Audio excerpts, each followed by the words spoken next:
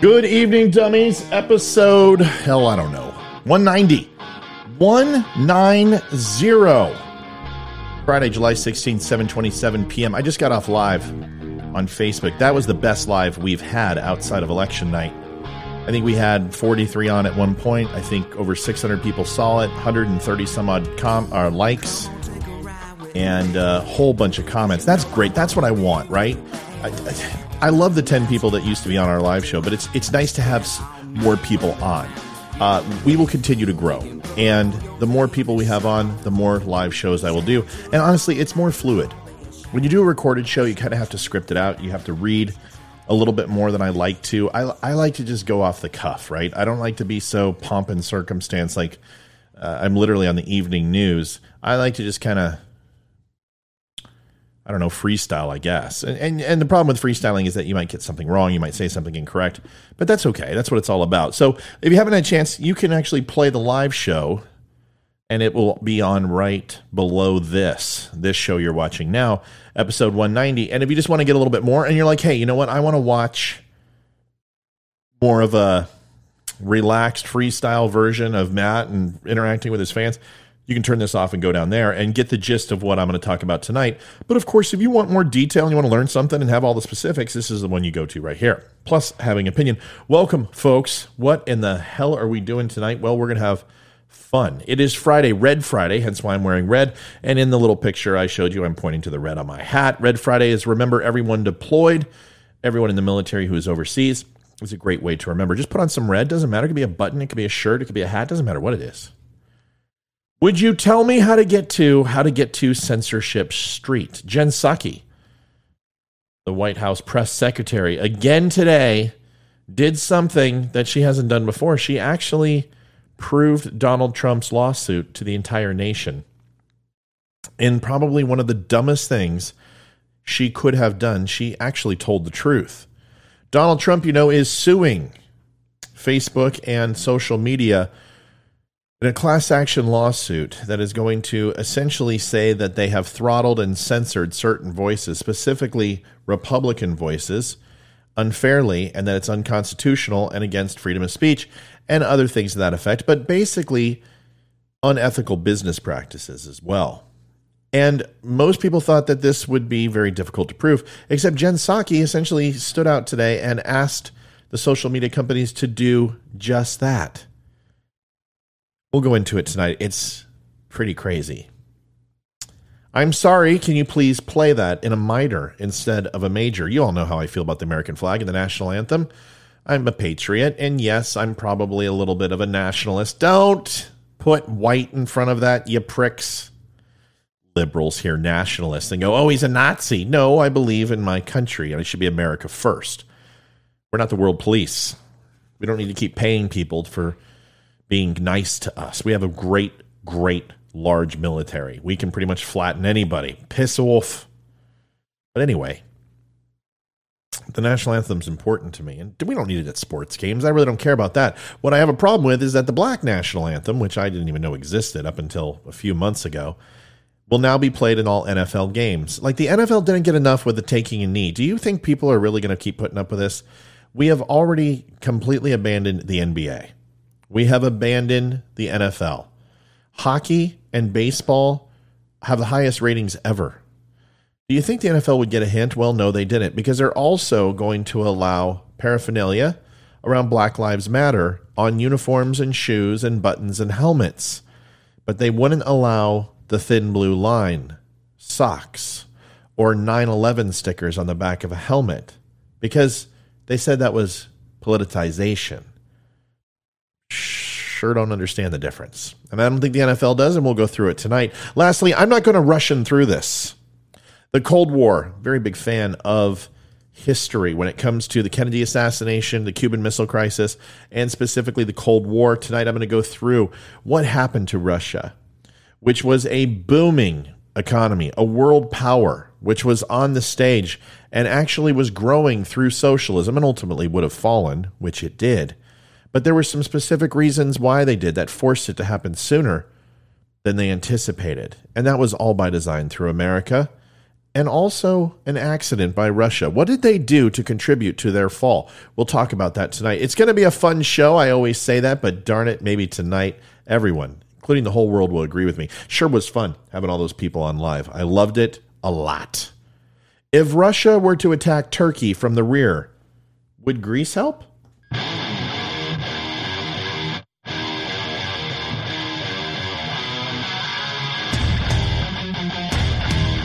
Recorded from an undisclosed location. Always honest, always direct. So sit back, relax. Don't Unfriend Me starts right now.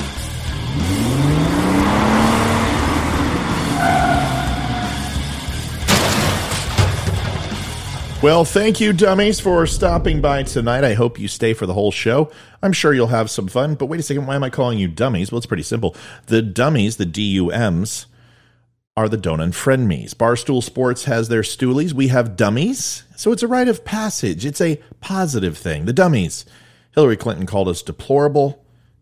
We are the dummies. But there also is another side to that coin, the dum-dums, led by Dusty Dinkelman. The dum-dums are the people who are just here to argue, who never want to learn a thing, who just want to try to justify their own existence, and in some feeble attempt make you feel less than who you are, simply because they really have no desire to learn anything. They just want to bitch and complain and pretend that they're smarter than you. And when you provide facts, they throw hissy fits and tell you that it's not true. And honestly, who needs that? It comes down to this. If you spam my page, if you troll my page, if you insult my viewers, whether they're left or right, I don't care, you're gone. And if you post falsehoods and you say things that are entirely contradictory to the truth, you're going away. The thing about history, folks, is facts don't care about your feelings. And you can go ahead and say that what I say on this show isn't true. You have a right to do that. But you don't need to make shit up. And if you do, you will go away. There's your warning. You may not care, but just know that I don't care either. What are we doing tonight? Well, we've already talked about it, but if you would like to try to watch other shows from Don't Unfriend Me, I guess maybe you need to dive into it if this is your first time and see. But if you've watched it once or twice or even more than that, you are a dummy. And when you finish tonight, you'll be a dummy too. So make sure to like, share, and subscribe on YouTube. Head over to Facebook, hit like and follow. It really makes a difference. And if you're watching this video on any of those social media platforms, just go down and hit a like. It helps. Lets me know how we're doing. Or tell me why you disagree below. Nothing wrong with disagreeing. Disagreeing is fine. It keeps us sharp. It keeps us fresh. Lastly, if you're not a social media person, you can go to don'tunfriendme.com. You can find my entire catalog there, video and podcasts, even some of my blog. Stop on by. I do some updates there once in a while. And let's get started tonight. Remember, you can love me, you can hate me, we can agree, we can disagree. Just don't unfriend me. Would you tell me how to get to Censorship Street? The federal government is stepping up its effort to purge the internet of COVID-19 misinformation. Ooh. Very official. On Thursday, White House Press Secretary Jen Psaki singled out a dozen specific anti-vaccine Facebook accounts, a dozen, and called on the platform to ban them. There's about 12 people, quote, who are producing 65% of vaccine misinformation on social media platforms. That sounds like misinformation and a made-up stat. 80% of the stats that are made up on site. All of them remain active on Facebook, she said, despite some even being banned on other platforms, including ones that Facebook owns. She was discussing a Department of Health and Human Services, the HHS, report on confronting health misinformation. It instructs social media platforms to redesign their algorithms so that false information about COVID-19 is deprioritized to shield journalists and medical professionals from harassment, and even to address misinformation during live streams, a task that the report admits is difficult given the stream's temporary nature and use of audio and video. Quote, "We all have the power and responsibility to confront health misinformation," tweeted Surgeon General Vivek Murthy. "That's why we included recommendations for individuals, educators, researchers, health professionals, tech companies, and more." The federal government is not explicitly ordering tech platforms to take down content, they said. These dictates are essentially strongly worded suggestions. In other words, you're fucking telling them to do it. But you're forgiven if you think Psaki's summary of the report sounded like command. Quote, Facebook needs to move more quickly to remove harmful volatile posts, she said. Posts that would be within their policy for removal often remain up for days, and that's too long. The information spreads too quickly. Psaki was alluding to the anti-vaccine content through the report itself, which impugns medical disinformation. More broadly, of course, the government itself has spread plenty of medical misinformation themselves, from the early bad guidance on masks to the White House coronavirus czar Anthony Fauci deliberate misstatements about the herd immunity threshold. For months, the government health officials treated the lab leak theory of COVID-19 and the origins of it as a wild conspiracy theory, and Facebook followed suit by banning and shutting people down. It vigorously censored content that promoted the lab leak theory, including my own. That policy was not revised until June. Efforts by the government and tech platforms to suppress misinformation have undeniably resulted sometimes in the suppression of information that is either factual or could plausibly turn out to be factual. This has been the case outside the realm of the pandemic-related content as well. New initiatives undertaken by the federal government that would encourage Facebook to even more heavy-handedly with potential misinformation, it should be met with skepticism. The track record is just not very encouraging for them. The White House's targeting of Facebook should make critics a little sympathetic to Mark Zuckerberg's position. Prominent legislators from both political parties, as well as the current and former presidents, want to aggressively regulate his company, if not break it apart entirely. Facebook's CEO must feel tremendous pressure to give federal health bureaucrats exactly what they're asking for, or else. First of all, don't feel bad for a billionaire. Instead of defending the rights of private companies to set their own moderation and policies independent of whatever the government would like them to do, Republicans are taking this opportunity to further erode Facebook's autonomy. Senator Josh Hawley from Missouri even suggested that the site's submission to the feds renders it an agent of the state. Here's my opinion. We are in a battle, not for or against a vaccine, not for or against masks or hydrochloroquine. No, we are in a battle to speak freely, to disagree, to have a dissenting view against the present government rulers. It's not a small thing. It is the essence of our democracy and establishes our freedom. We defeated Britain as much through pamphlets as through bullets. Civil rights victories have been won through people taking beatings because they dared to speak in the face of those who wished to quiet them. First Amendment Congress shall make no law respecting an establishment of religion or prohibiting the free exercise thereof or abridging the freedom of speech or of the press or the right of the people peaceably to assemble and to petition the government for a redress of grievances. That may sound familiar. Happens to be the First Amendment. If the government is telling Facebook what to censor, then that makes Facebook essentially a government media outlet, and thereby nullifies any Section 230 protection that they have. The government is in collusion with the press in order to suppress free speech. We have an obligation to continue the wheels turning. Even if we're wrong, we have the right to be wrong. There are so many things throughout history that people didn't want to say. They didn't want to talk about the Vietnam War. People didn't stand up for the Jews in the Holocaust. They didn't stand up and rise against slavery, zoning laws, unfair practices with Jim Crow, bank lending, the homeless, veterans being spit on, homosexuals, gays, lesbians, transgenders being beat. We have to stand up and say something. We cannot look at this from the proverbial cell phone and record it from afar while someone is literally being pounded into the ground. We must stand up and take the risk. Tonight I was asked by one of my viewers, how do you not get in Facebook jail? Because I use logical fact to argue. And if I was spewing bullshit all the time and disinformation, would I have a platform? No. They would pull my strings. They have suspended the Hodge twins. They have went after Shapiro. They have went after Candace Owens. They have went after Bill O'Reilly. And I am a small timer, 22,000 people. But if I was pushing falsehoods, you know I would be shut down. I try to speak the truth. I try to be balanced, and I try to give you the very best that I can. But this is censorship, and this is what it feels like. And this is that alarmist group that you've been hearing. You know, those right-wingers that say and compare this to Nazism? Doesn't it feel like it just a little bit? And maybe we're not being thrown into gas chambers and being burned alive, and we're not being put on trains and being fed a piece of bread or two a day, if anything at all. But slowly but surely, our rights are being taken away. And it's not done by a hammer. It is small pieces at a time where we become numb to what's happening and we can't see the big picture as they whittle away slowly and chip away at our freedoms and our rights as Americans to question the authority that dares become tyrannical, that dare oppresses us like other governments have in the past.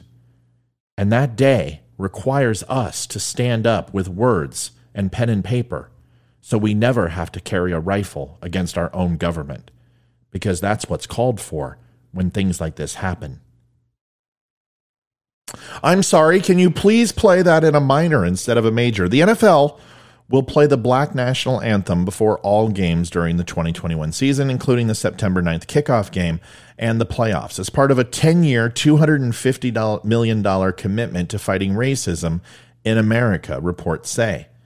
I have no problem with the Black National Anthem or the Black Anthem or whatever you want to call it. It's actually beautiful. It's pretty. And there are plenty of songs that we could sing. Why this? What is it saying? Let's find out.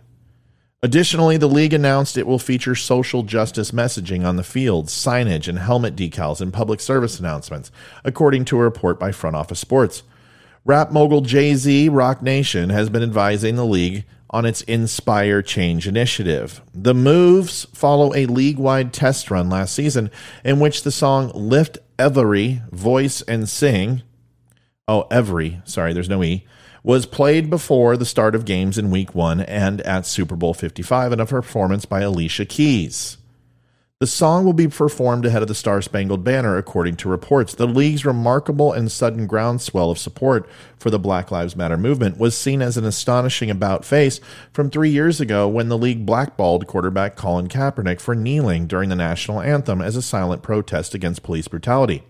The majority of NFL players are black. But many conservative voices and right-wing media outlets are criticizing the anthem change as politically motivated amid a national cultural shift on race following last year's police killing of George Floyd. But here's the thing. There are 192 official anthems in the world today. And since America is a melting pot of wide variety of races, creeds, and nationalities, we should play them all before the games. Now that we covered that, we will need to ensure we play the 226 different nationalities and find them their own song. And what about the 700 different ethnic groups within those nationalities to ensure diversity and inclusion is, above all else, held to the highest standards? Now, let's not forget gender. Maybe we could do When a Man Loves a Woman by Michael Bolton. No, because there are now 64 genders and pronouns in men and women. It's offensive. So we need to include those too. Maybe Land of Confusion by Phil Collins is available. How about Sexual Preference? Sexual preference is also a handful, but the Sexual Science Institute of Study has agreed that YMCA from the Village People sums it up nicely. Straight people don't agree, but fuck them. Who cares what they want anyway? They're a bunch of white people. You see how incredibly stupid this is? We are diluting our national anthem to the one thing it isn't about. Race. The only classification that is necessary is to be an American or to believe in the nation of laws we follow and uphold them. In fact, the God-given liberties apply to all on American soil. It is, in fact, everyone's right, whether you agree with the country or not. I get how some would find it empowering, separating themselves from the country that makes them powerless at times. But the thing is, we're trying to fight the long fight here. I think people have lost sight of the fact that the long-term goal is unity, not to be seen as white Americans and black Americans or Latino Americans or Asian Americans or a transgender unicorn, non-binary lawn gnome. Whatever the arbitrary line you want to draw between color, but we're just Americans. And how ironic and backwards that people want to move in the direction of separate but equal. So the next thing we may hear is this just in: water fountains at all NFL stadiums will now be labeled for whites only and for blacks only. Yeah, that is just as fucking stupid as this. We can all stand for the national anthem. It's not a white anthem. It's not a black anthem. It's the national anthem of America, the United States, the citizens within. We are all granted these God-given rights, even if you weren't born here. The moment you step on this soil, you have those rights. And these rights are inalienable. And it's not just America, it's the world. Life, liberty, and the pursuit of happiness is a value we all hold, no matter what sexual or religion or belief or color or geographic location you're in or socioeconomic status. We are all allowed to be who we are. The national anthem doesn't stop that, and it's a false narrative. And if we add the black anthem, where does it stop? Just like the pronoun game. First it was 5, then it was 16, now it's 40, now it's 68. When does it stop? It never will stop. Because once black people aren't recognized, Latinos will say they aren't, and Asians. This is what happens. Then you're going to find Serbians are feeling oppressed, maybe Muslims. When does it stop? Why can't we agree that one national anthem has nothing to do with the race, color, and creed of our people? It has everything to do with the red, white, and blue in our bloodstream. If we do this, and we keep adding more and more anthems to this until we appease everybody, the season will never end. It will go on for 12 months, and 90% of it will be played with nobody in the stands as the loudspeaker starts on a Monday and will then go ahead and stop on a Sunday when NFL kicks off. There aren't enough hours in the day to appease everybody. We already have one that does it. It's called the national fucking anthem. The NFL is a soup sandwich. And I promise you this, the NBA are the lowest ratings they've ever seen. CNN is in the tank. If they think that this is going to turn it around, just ask Nike. The NFL has no idea what it's doing. They need to get a clue. Leave politics out of sports. I'm not going to rushing you through this. On December 25th, 1991, the Soviet flag flew over the Kremlin in Moscow for the last time, and representatives from Soviet republics, the Ukraine, Georgia, Belarus, Armenia, Azerbaijan, Kazakhstan, Kyrgyzstan, Moldova, Turkmenistan, and Tajikistan, and Uzbekistan, Holy Stand, had already announced that they would no longer be a part of the Soviet Union. Instead, they declared they would establish a commonwealth of independent states because the 3 Baltic republics, Latvia, Lithuania, and Estonia, had already declared their independence from the USSR. Only one of its 15 republics, Kazakhstan, remained. The once mighty Soviet Union had fallen, largely due to the great number of radical reforms that Soviet President Mikhail Gorbachev had implemented during his 6 years as leader of the USSR. However, Gorbachev was disappointed in the dissolution of his nation and resigned from his job on December 25th. Merry Christmas. It was a peaceful end to a long, terrifying, and sometimes bloody epoch in world history.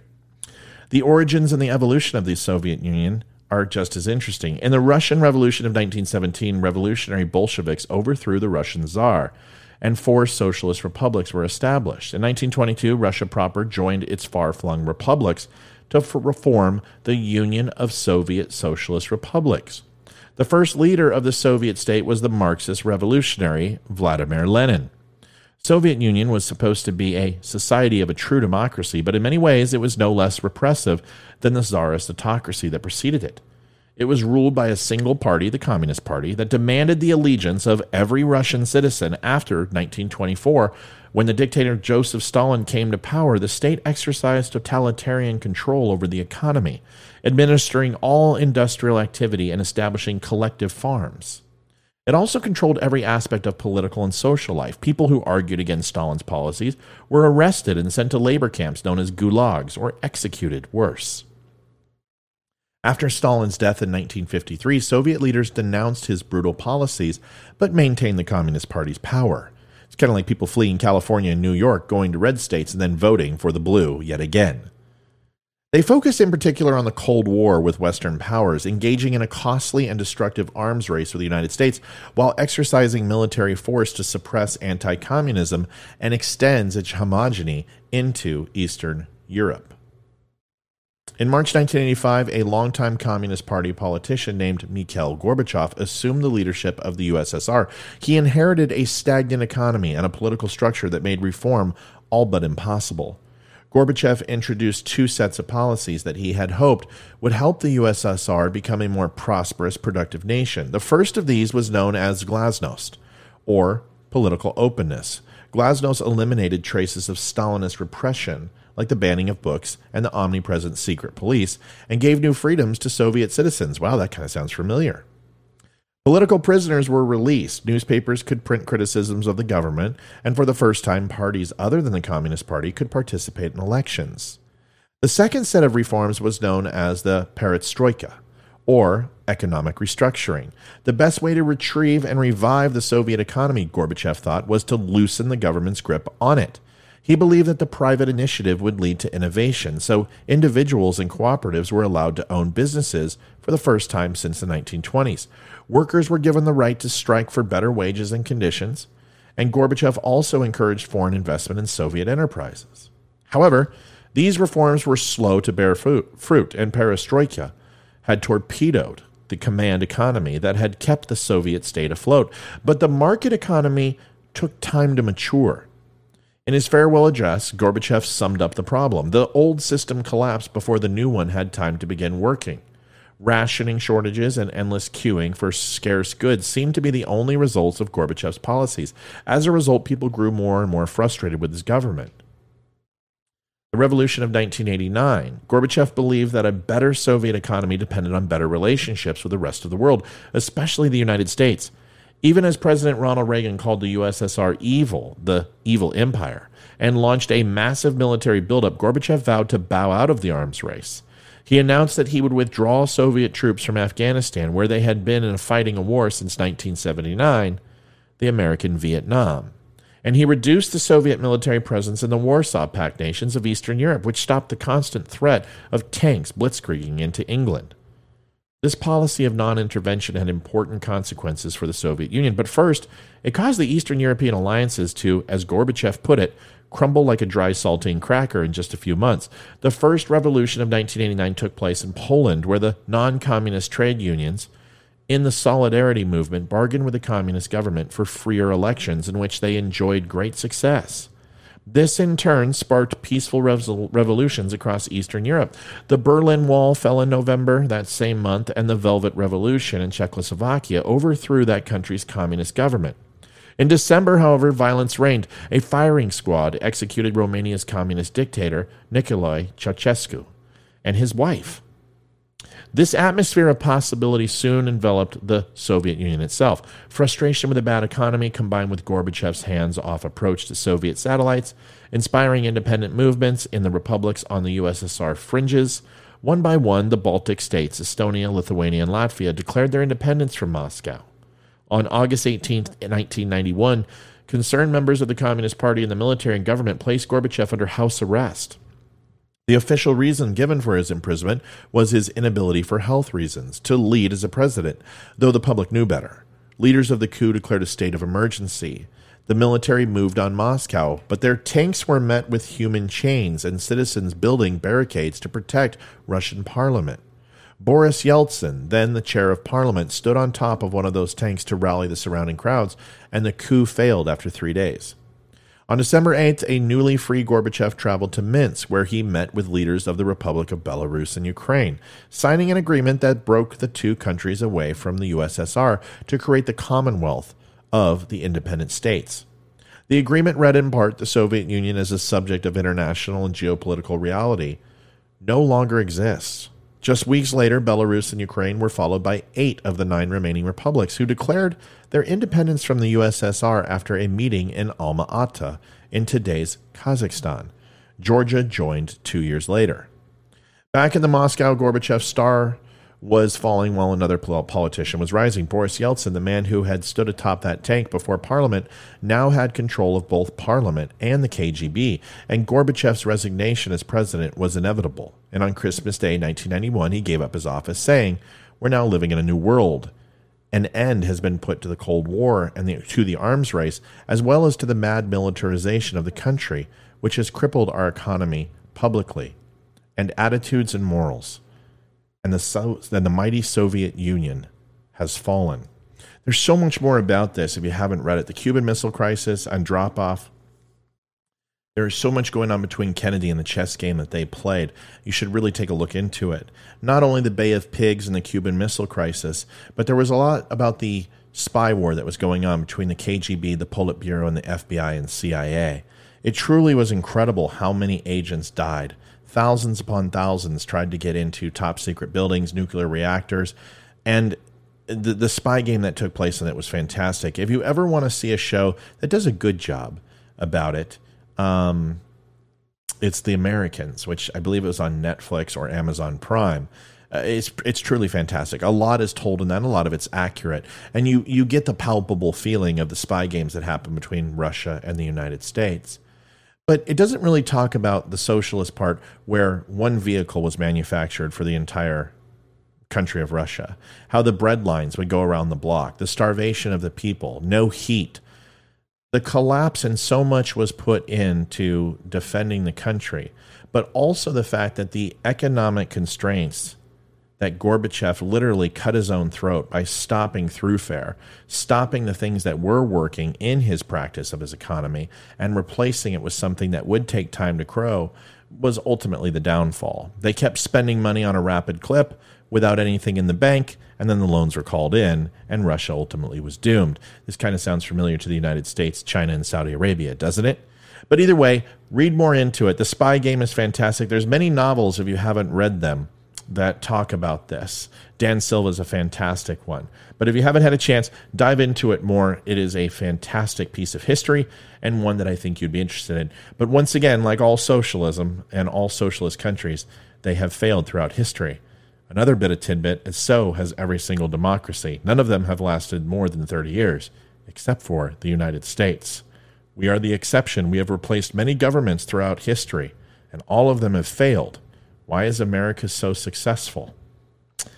Maybe that's for another time that we'll encroach on that question. Folks, thank you for watching tonight. I hope you had fun. Please do me a favor, like, share, follow, subscribe, do all that. Give me a quick like on the video. If you didn't like it, tell me why. Remember, we can agree, we can disagree, you can love me, you can hate me, just don't unfriend me. Veteran Crisis Hotline, 1-800-273-8255, press 1. Traumatic brain injury, PTS, anxiety, depression are all real. 22 veterans commit suicide a day. It's too many. They need your help. Please reach out to a veteran. If you can't do that, if you have a hard time talking to vets, and that happens sometimes, give me a call. I will help with you. I will have that conversation. I've had it with many veterans. And if that doesn't work, you can give them my address at don'tunfriendme.com. Click on the VCL link at the top right-hand corner. You'll be connected to a Skype operator or through your phone to get the help you need. And if you are a civilian and you are having some problems you need to talk about, the Veteran Crisis Hotline will never turn you away. Folks, thank you for watching. God bless. That's it for 199. 200 will be on Monday. That's exciting to be there. Or am I at 190? Oh, I think I jumped the gun. Whatever, folks. Good night. Have a great weekend. I'll see you on Monday with a new episode that falls between 1 and 200. Thanks, everybody. Good night.